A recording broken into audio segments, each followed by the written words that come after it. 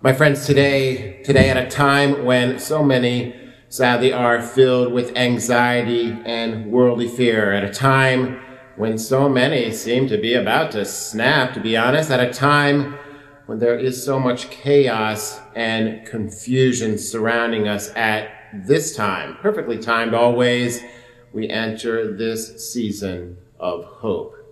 We enter Advent, a new year, a new beginning. Perhaps an opportunity for all of us, myself included, to get that important reset button. You know, this week I've been blessed, or last week I've been blessed by reading a wonderful book. It's called Advent of the Heart, Seasonal Sermons and Prison Writings by a Jesuit priest, Father Alfred Delp. You know, he has these beautiful Advent homilies, some meditations that he gave during World War II.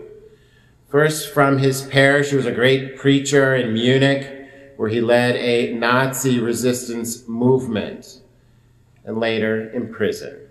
He was imprisoned in Berlin, martyred for the faith, hung by the Nazis. In the midst of the Nazi persecutions, from prison, Father Delp said, Advent is a time to reflect upon the reality of the powerlessness and human futility of human life in relation to its ultimate meaning and fulfillment. While at the same time embracing, he says, the promise of God to be on our side to come to meet us. In other words, my friends, he's saying that we are amazing. We are God's greatest creation. But we cannot live this reality without him.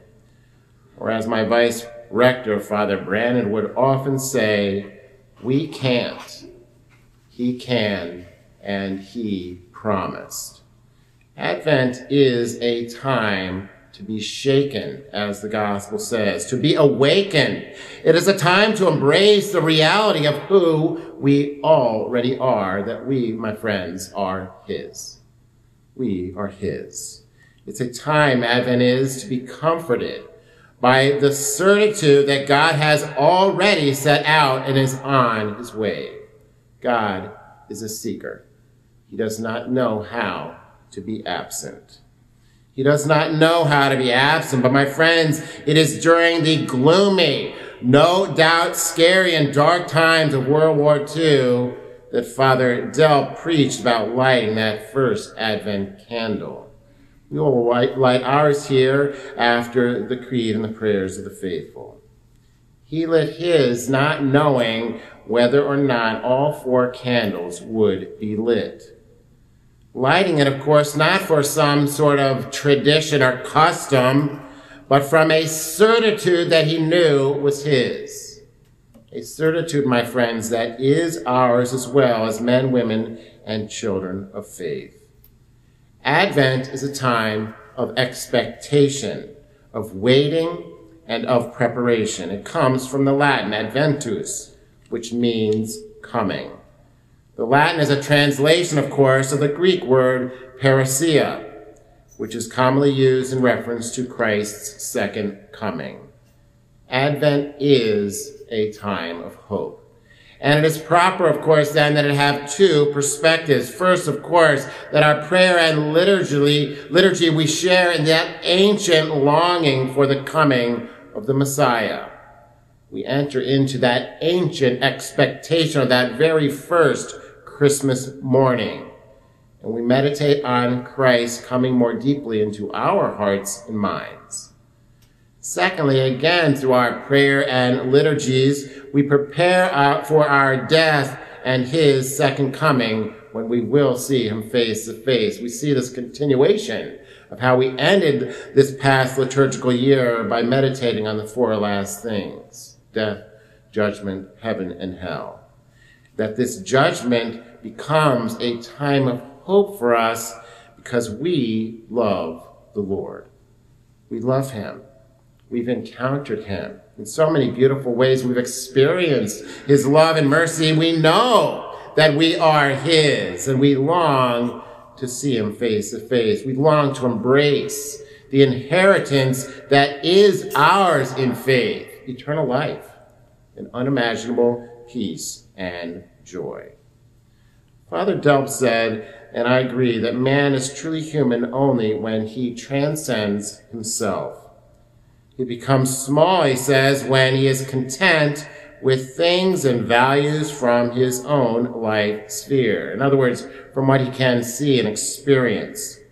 He does not look beyond himself or herself. The character of our life, he says, is to keep going, to keep a lookout, and to endure until our hearts are united with his. We are in danger, though, he says, of wrongfully waiting in fearful expectations just to see whether or not we will survive this earthly test. And we run aground. We risk the run of running aground anyway, and so that's why in this Advent season we must be shaken. We must be awakened, shaken to the point that we no longer turn in on ourselves for false security, but arise through grace and are awakened. This is what the collect, the beautiful prayer of this Mass, said, that we are to be resolved to run forth to meet Christ with righteous deeds that is coming. And we are to be ready, as the Gospel says, to stand erect and raise our heads, knowing that our redemption is at hand. In humble confidence, my friends, today we embark on our Advent journeys. And we set a sail into this season of hope, knowing that we cannot live without hope. We cannot live without something to look forward to. No doubt we are all looking forward to Christmas. But let us also let us also long for the time when we will see him face to face. Mark Sterling, in the Spirit of Advent, a beautiful reflection, says that human beings cannot live without hope. Unlike the animals, we are blessed or cursed with the ability to think about the future and to fear our actions to shaping it. So essential is this to human life, he says, that human beings cannot live without hope, without something to look forward to. To be without hope, to have nothing to live for, is to surrender to death in despair. Such beautiful truth. So many, though, are struggling to find hope in these difficult times. But all of us are, we're called to hope big, like the people of the Old Testament. They wandered the desert, but they hoped to be in that fertile promised land someday. They were scattered and a divided people in exile, and they hoped to be gathered again, united together. The blind, they hoped to see. The deaf hoped to hear. The lame hoped to walk. They all hoped for the coming of the Messiah. The people of the Old Testament hoped for big things, and not just for themselves, but for all nations. They hoped for a time when all people would be united in peace. My friends, we too, please God, are people of hope. And I hope that we come to hope for big things. And not just that Notre Dame will make the college football playoffs and not embarrass themselves should they do that. But hope perhaps that our country get out of this desert. Hope that the scattered and divided people of our country will come together, that the blind will see and the deaf will hear, that we will embrace the reality that the Messiah has come.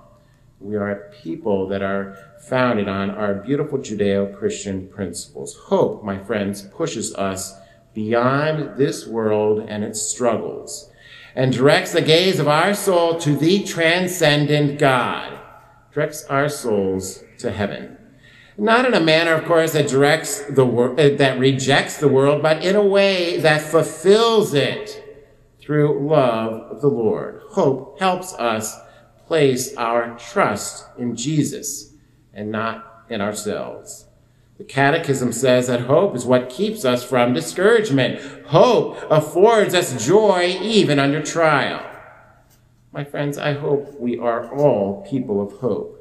which is to say we know that we have a future, a bright future, because we have encountered a God who saves. And our lives are not the same, because in hope we were saved. So no matter what you have going on in your lives, no matter what struggles you are dealing with, no doubt we are all dealing with a lot these days.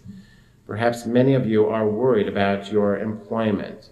Some of you perhaps are sick or know someone who is. I know there are people here in this church today that have lost loved ones in this past year, or even the past 10 years. And this time is very difficult. You miss them very, very much. Or maybe you have some relationships in your lives that are just not where you'd like them to be, or you are lonely and simply long to have a relationship.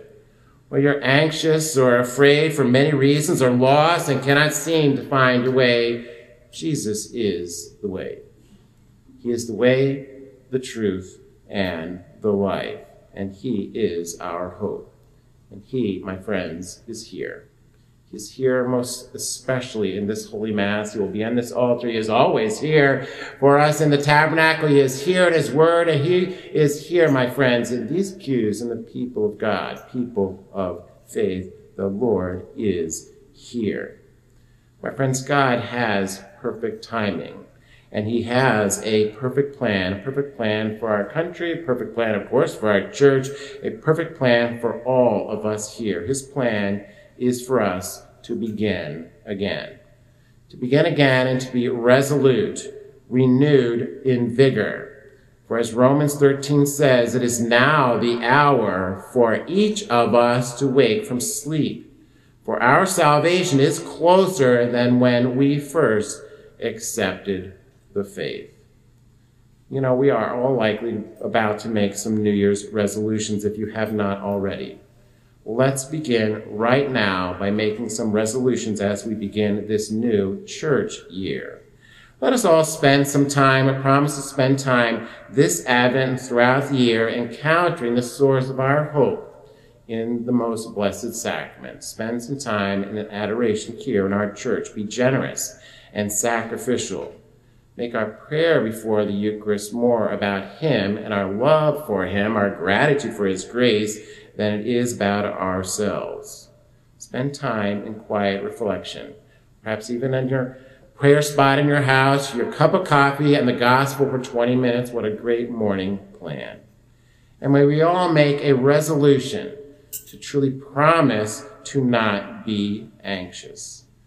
I've been doing this for the last several years, but I would like those comfortable to do so to just simply raise your hand and before God and our community of faith to promise right now, I, Father Dyer, do solemnly swear that I will not stress about buying any gifts, and I will not become anxious about decorating or baking or sending out cards, and if I send out cards, they will be Christmas cards, and on and on. In fact, I will do none of these things unless I can do them with peace and joy. My friends, let us all make Christmas about Christ. Let us all make Christmas about hope. And this Advent, let us all hope big. Let us hope by longing to see his face before the most blessed sacrament. Let us all hope by encountering his mercy in the confessional. Let us all hope by encountering him in his word, and let us share this gift. Let us share this hope with another. Bring them here to Holy Mass. My friends, there is still time to have a good pandemic. God is using this time. Let us allow him to use it well. May we all, with the psalmist, lift up our souls, and may God be praised. Amen.